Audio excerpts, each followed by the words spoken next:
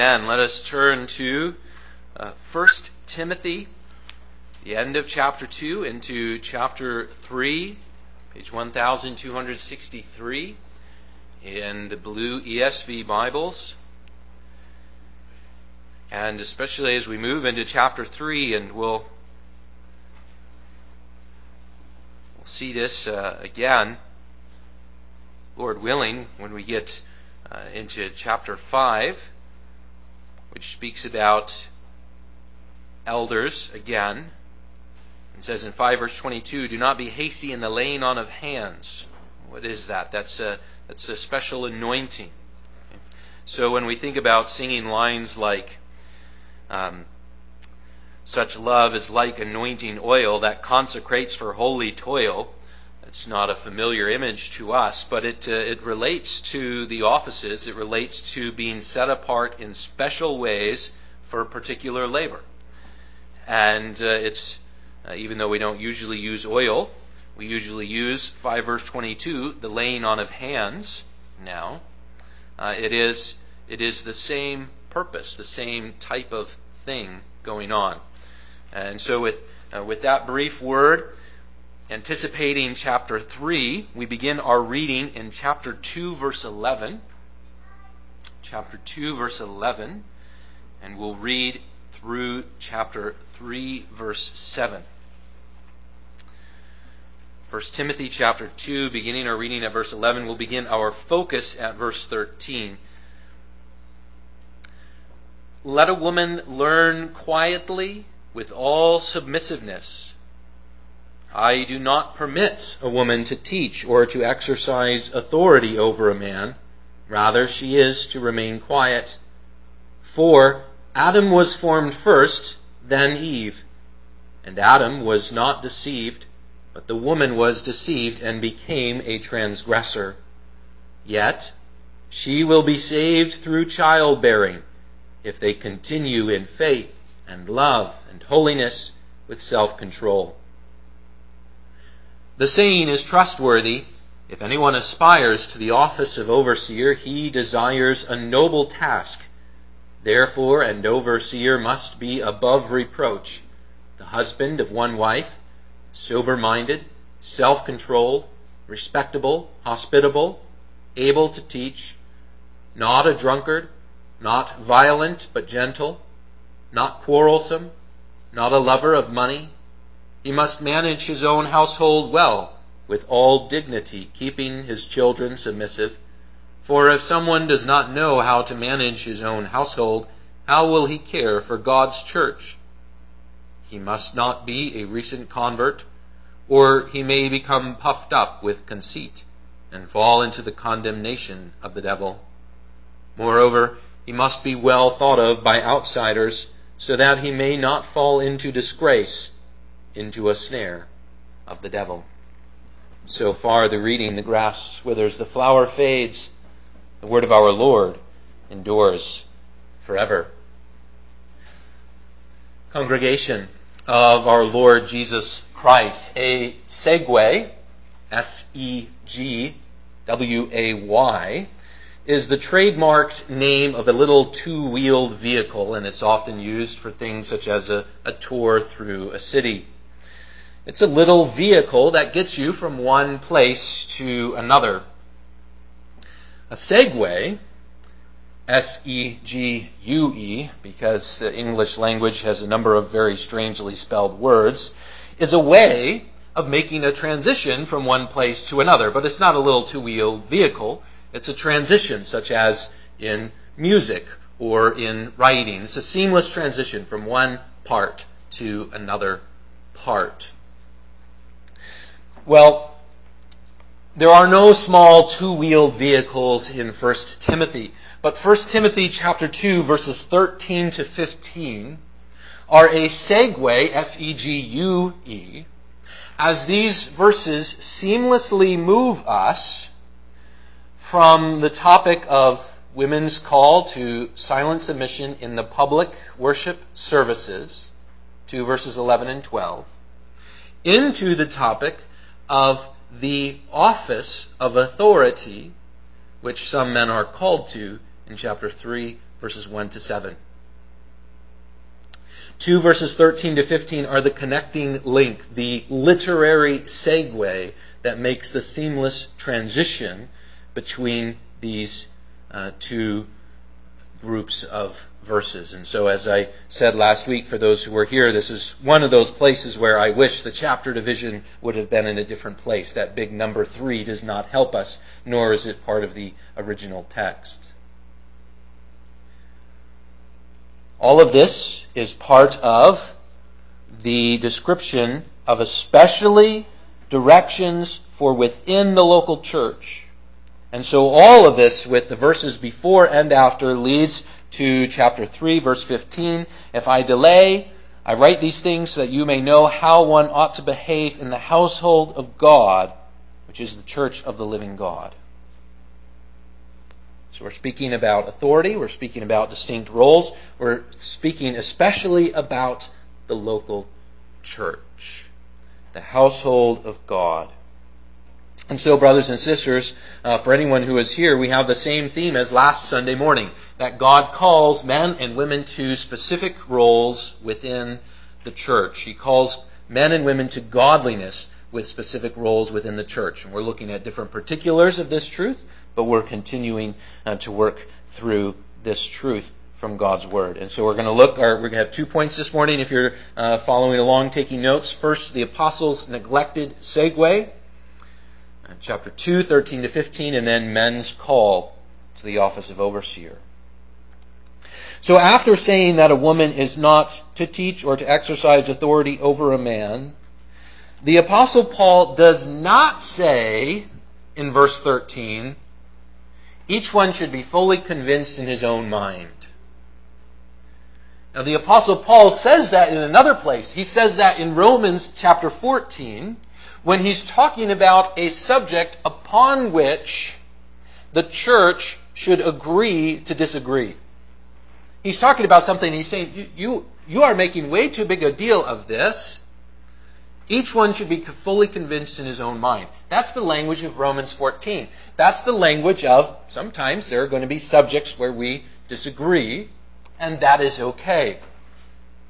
The Apostle Paul does not say that here. This is not a place where we should disagree. This is a place where we should hear the clear command of Scripture, and where we should see that it is rooted not in one local place or one local time, but it is something which goes back to the very first church, which was the mountain temple at the Garden of Eden, where we had the very first family as Eve is brought to Adam, and where we have the very first household of God as Adam is the first priest in that first temple, in that first church in the Garden of Eden. This is not a matter of local practice. This is not a matter of local opinion. This is something which brings us all the way back to our first parents and into the first patterns that God gave to the first man and the first woman. This is not a matter where each person should be convinced in their own mind. This is, as has been called, a cause for division.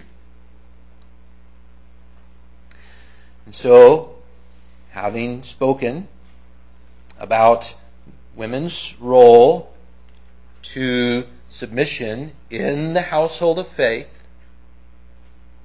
the Apostle Paul gives the reason, the ground in verse 13. We see that word for. This is the reason for what he has just said in verses 11 and 12, and it is this: for Adam was formed first, then Eve. So this is true for the roles of authority within the household. This is true for the roles of authority within the household of faith. This is our creational pattern that God has given to us.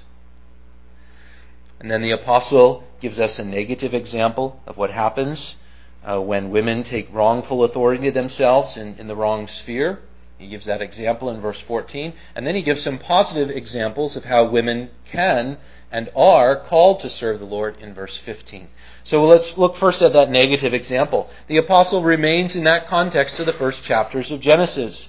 For though Adam and Eve were made very good, the perfect creation of God did not last long. Eve took the lead in conversing with the devil, that serpent of old. Eve took the lead in allowing the devil to question God. Did God really say? And Eve, being deceived, took the lead in taking the fruit of the forbidden tree of the knowledge of good and evil and giving it to Adam. Now, Adam is in no way innocent. Adam is giving up his role of leadership where he should have stepped in and he should have vanquished that serpent and been a true husband and a true priest of that first temple, but Adam does none of these things. So we know finally the devil is at fault, Eve is at fault, Adam is at fault. And finally, because Adam is the head of the first family, and because Adam is the head of the whole human race, it's in Adam that we have fallen. So Romans 5 describes at length how we are dead, not in Eve, we are dead in Adam. Following Adam, we are dead in sin. Following the first Adam, we are sinners who need the only perfect human being, the only perfect head, the only perfect man, the second Adam, Jesus Christ. So Romans 5 speaks clearly about our being dead in Adam and our being made alive in Christ through faith in Him. So Adam is in no way innocent, but that is the first example and a awful example wherein our whole human race and our whole earth was thrown into the fall, into the groaning of sin, and into the curse. And it was the time when woman first took a wrongful place of authority to herself. Now, while we are all dead in sin, God mercifully speaks a word of life before Adam and Eve are ever removed from the garden. Eve, you will be the mother of all living. That's how Adam hears the words of the curse. And so Adam and Eve know that though they have disobeyed God, though they deserve death right there, they have already received the promise that there will be life. It's going to be painful. Childbearing is now going to be painful. There's now going to be all kinds of pain and sin and death and disease upon this world. But there will be life because God is full of mercy. And Eve has a special place and a special role in that. Carrying children and giving birth is something that only a woman can do. And so from that very first word of mercy that God gives,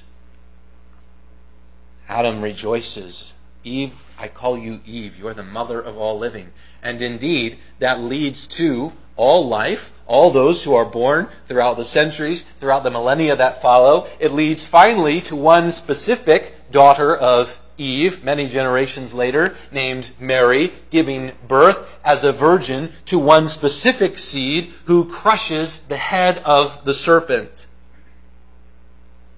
And so when we read, yet, verse 15, she will be saved through childbearing, does it not keep us in that context of Genesis? Does it not make us think of that one special child, that one special seed, that one root of Jesse, that one child of David, that one son of Mary, that one Jesus Christ, in whom we are saved? And so the verse continues, if they continue in faith. You see, we've moved from the negative example in verse 14 to the positive example in verse 15. And one of the positive examples of what women are called to do is childbearing, with a special focus upon the birth of that one Son, Jesus Christ, but also generally to the blessing of childbearing. This is something that only women can do. And there is a nurturing role in the training of one generation to next, where women have a special place. It's not something that every woman is called to or blessed with. but it is a sacrificial calling, and it is a special role given only to women. Now, women may have other special callings as well. Those may not necessarily be distinct. There are many things that men and women are both called to do. And so we might think of the word self-control at the end of verse 15, even as we see that self-control is one of the qualities which men must have as overseers. And we see that in the middle of verse 2 of chapter 3. But there's also all kinds of good works. That takes us back to the end of verse 10. And there's also the general call to continue in faith and love and holiness. And so women are called to serve God in all kinds of ways. God's kingdom will call for the use of the gifts of sisters in Christ in many different ways.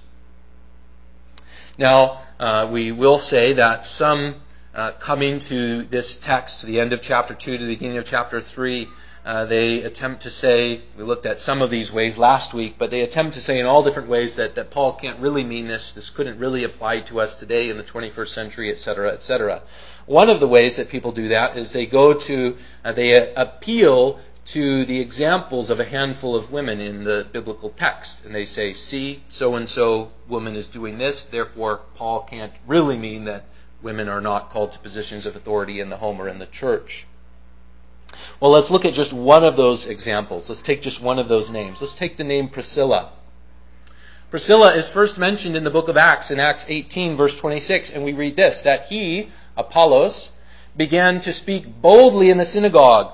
But when Priscilla and Aquila heard him, they took him aside and explained to him the way of God more accurately. Well, brothers and sisters, let us simply notice Priscilla is, while her name being mentioned first may imply that she's even taking some of the lead in this correction of Apollos, she is not publicly preaching. She does not go up to Apollos and say, you really have to learn a lot more about this new Christian faith before you're preaching to God's people and to the new Christian church. I'm going to preach next week. No, it's a semi-private discussion. And her husband is there and present and involved as well. It's a semi-private discussion between three people. And so once again, we remember that verse 11 and 12 are not a universal rule. They are speaking about specific roles within the household of faith, and even has special reference to the public gathering and the assembly of the firstborn, as it's called in Hebrews chapter 12, as we hear the word preached and proclaimed and all of those things. Women may teach in all kinds of ways. They may be authors of excellent Christian books. They may discuss. They even have a responsibility to discuss biblical truths in the semi-private settings after the public assembly is over. But that does not mean that we have any example in the Bible of a woman who is ordained into an office and who then preaches to a publicly gathered body of believers. There is no example of that, because that is not how God has established the household of faith and the home to be. The home and the household of faith are places where God has given men specific calls to authority. Now, Priscilla is mentioned a number of more times in the New Testament. One of those times is in Romans 16, verse 3. We have there the shortened form of her name. And there it's mentioned that Prisca and Aquila both risked their lives to save the life of the Apostle Paul. In other words, men as well as women can be called to serve God's kingdom in all kinds of ways, including in dangerous ways. They can risk their lives for the service of God's kingdom. Now, we hope and we pray that the church will be blessed with a peaceful and quiet life, to take the language from the prayer back in chapter 2, verse 4. But if we are one of those generations which is not living in the time of a peaceful and quiet life, if we're one of those generations which is put in a time and place of persecution, then the call to women is not only general calls to good works, end of verse 10. It's not only the special call of motherhood that some women may have, beginning of 14 into verse 15. It's not only the call to continue in faith and love with holiness and self-control. It may include dangerous tasks for the King of God. There is much that God calls the women of His church to do. There is much. And praise the Lord that there have been women who have given their lives, who have risked their lives, even doing dangerous things in the service of God. And praise the Lord for the special day-to-day acts of mercy that many women have done, including acts of mercy. We'll speak about this, Lord willing, when we get to 1 Timothy 5, including acts of mercy which are really only appropriate for women to do. There's some things that are more appropriate, that are really only appropriate for a woman to do. We're getting ahead of ourselves a little bit on that, but the point is this. Sisters in Christ, your calling to godliness is huge and challenging. And it may include many things. It may include the blessing, which requires sacrificial love, of the calling of motherhood. It may include all kinds of various good works. It may even, though we pray not, include the calling to do dangerous things in service for God's kingdom. Just in recent days, I learned, and many women have served God in amazing ways. Just recently, I learned of the lives of the identical twin sisters, Agnes and Margaret Smith. Sometimes they're called the Westminster Sisters because of all the things that they did in England. Sometimes they're called the Sinai Sisters because of all the things that they did in their travels for God's kingdom. They were born in Scotland in 1843. Their lives, by God's grace, were full of loving service for God. They both did less dangerous acts of love and mercy, using their wealth to serve the poor in special ways. And in more dangerous ways, they had ventured into the Middle East together, learning 12 languages between the two of them at a time when women were barred from higher institutions of learning, so they had to self-teach. And they used their combination of wealth and language skills and dangerous pursuit through adventure to defend the authority of God's Word. They didn't just go adventure seeking. They were seeking old manuscripts of the Bible to defend the Word of God at a time when it was under attack. This is just two women in the long line of women that have served God's kingdom in all kinds of day by day and also more dangerous ways. Whatever work God has for you, be ready for the godliness that God calls you to. Be ready to give thankful service to our Maker and our Savior. Now, with this, let's come to chapter 3. Men's call to the office of overseer. The apostle continues to consider the distinct roles of men and women, and he uses the title of office that emphasizes authority, because that's what he's talking about. That's what he was talking about at the 2 verse 11 and 12. That's what he gave the ground for in chapter 2 verse 13. And so usually this office is called the office of elder throughout the New Testament, but there's a few times where it's called the office of overseer. And here, the Apostle Paul, speaking specifically about authority and submission, he uses that title, overseer, which emphasizes authority, which emphasizes the authority of the office. Once again, the ground is the same. It's that transition verses in between. It's the fact that Adam was formed first, then Eve. So let's simply put it this way. As we read the list of qualities here, the reason why men are called to this office is not because men are always better at all of these qualities. That is not the case. It's simply because this is how God has established the home and the household of faith to be.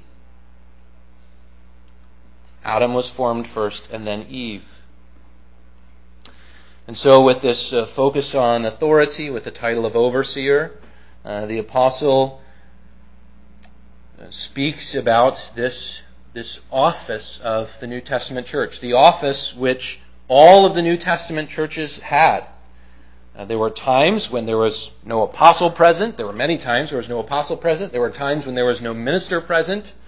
It's even implied that sometimes there are not deacons yet, but there are always elders. There are always overseers. And so, for example, in Acts 14, verse 23, after Paul and Barnabas went through Antioch and Iconium and Derbe in one of their mission travels, we read this, Acts 14, verse 23. And when they had appointed elders for them in every church, with prayer and fasting, they committed them to the Lord in whom they had believed.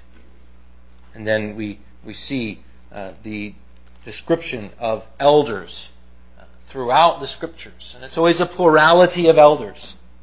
Every time there's reference to elders, it's always in the plural.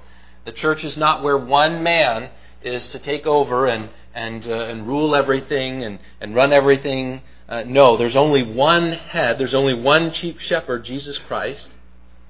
And he wants the church to be ruled by a plurality of elders.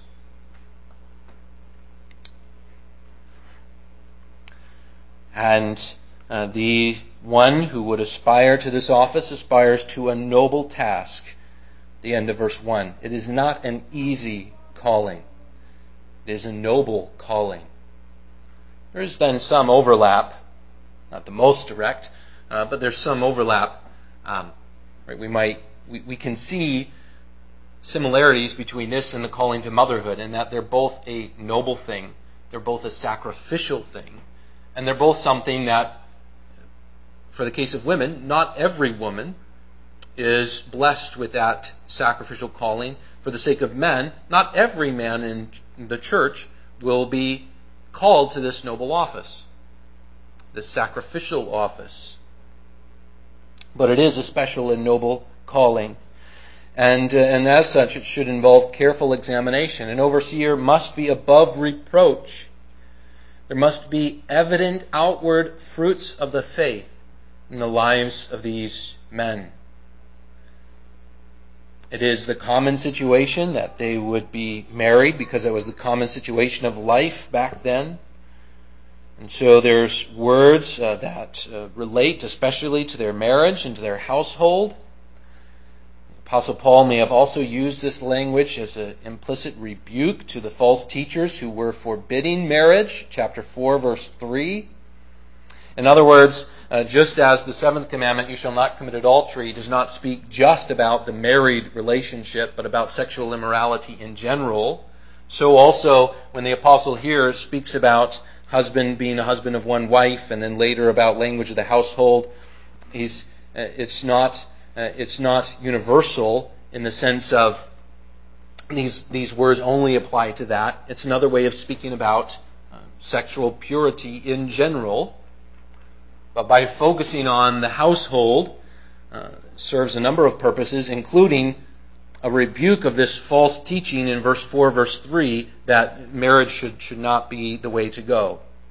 And we should just abstain from marriage, and exactly the shape that false teaching took is another question. But we see in verse 4, verse 3, they forbid marriage. And many of these attributes are communicated in less specific terms, communicated more generally. It's such that these qualities should be seen such that even an outsider would have a respectful view of those who serve in the church. Moreover, verse 7, he must be well thought of by outsiders. Outside of what? Outside of the household of faith. 3 verse 15. Anyone who's outside the church. They have the law of God written on their hearts. They have at least a basic understanding of what these men should be called to. And if not, if the man called to authority in God's church, if he is one whose outward fruits show all kinds of evil, well then that would be one of the snares of the devil, the end of verse 7. What does that mean? How does that work out? Well, it works out something like this. God calls men, and they're put into the position of authority, and then there is a stumbling in their life. They do not live up to the qualifications that they're called to, and they support sin in one way or another. Well, is that a snare of the devil? Does the devil say, well, look, the church is an imperfect place, and even the leaders do those terrible things? That is a snare of the devil. It is one of the ways that the devil seeks to destroy the church. And so even though the church will not be able to guard against this perfectly, we should seek to be very guarded against this. We should seek to put dignified and respectable and those who give outward demonstration of the fruits of the faith into these offices of overseer. Now, looking back at verse 2, let's just consider a few of these qualities. They should be sober-minded. Beginning of verse 2. Leaders of the church should be level-headed men, having a firm grasp upon biblical truth. They can be sober. They can be able to face times of trial soberly, without panicking. They can be able to go through times of blessing and prosperity by keeping their eyes upon Christ, who gives any increase, who gives any blessing. Won't be caught up in sensations or drown in difficulties. They should be hospitable. This does not only apply to elders and overseers. We know from Romans 12:13 that all of the people in the church should seek to show hospitality, but it is a blessing when the leaders of the church would take the lead in such things. Now, the end of verse 2 is one thing which is more specific to the office of overseers. And so some of these things we'll talk about more next week because there's overlap with qualifications for deacons. But one thing which is distinct to the office of overseers is at the end of verse 2 that they would be able to teach. This is one quality which is related in a special way to the ruling, to the teaching office. And we also see at the start of verse 3 that they should be not violent but gentle. You see, those who are put in positions of overseers in the church, they may be called to give all kinds of corrections and admonitions. They may also have to deal with dangerous false teachers. They must be gentle. Please just turn ahead a couple of pages with me to 2 Timothy 2, verses 23 to 25. The false teachers described in some length in 1 Timothy chapter 1 are still an issue. And so these further instructions include these words in 2 Timothy 2, verses 23 to 25. Having nothing to do with foolish, ignorant controversies, you know that they breed quarrels, and the Lord's servant must not be quarrelsome, but kind to everyone, able to teach, patiently enduring evil, correcting his opponents with gentleness. God may perhaps grant them repentance, leading to a knowledge of the truth. All of us is in this context of these false teachers who are causing all kinds of trouble, or even doing things like denying the resurrection, teaching a different gospel. And even when dealing with these dangerous false teachers, there must be gentleness. There must be a goal of gentle rebuke leading them to repentance. Now, let's work from that more difficult case, and let's move over to a case like this, where there's, how does Isaiah describe some of God's people? Bruised reeds. And so now an overseer not only has to deal with dangerous false teachers, but what happens when an overseer, when an elder is seeking to work with a bruised reed, someone who's suffered, someone who's struggled? There needs to be gentle correction. There needs to be gentle encouragement. And these are difficult callings. There's not easy work here. Once again, it's a calling for each and every one of us. Each and every one of us, when we give correction one to another, must do so, Galatians chapter 6, in a spirit of gentleness. But it has special application to those who would serve in this office.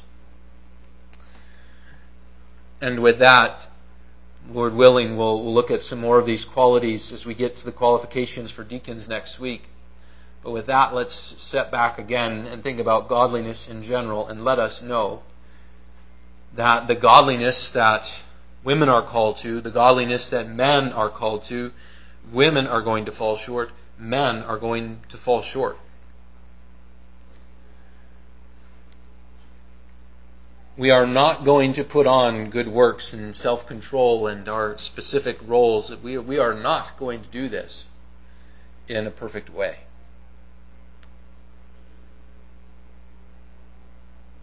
Even as we seek to do it, even as we seek to serve God in gratitude, even as we seek to be careful with those who would be put into the positions of overseer and all of these things, brothers and sisters, it must always come back to that one Son, to that one seed, to that one Savior, to the one chief shepherd of the sheep. Because only Christ shows perfect godliness. Only Christ is God. And whenever we read a list of qualifications like this, may it remind each and every one of us of our one Lord and Savior, Jesus Christ. Even as we should see it as our direction to seek to live as His faithful servants with our distinct roles in the church. Amen. Let us pray. Lord, our Lord, your word is good. And so, Lord, may we receive this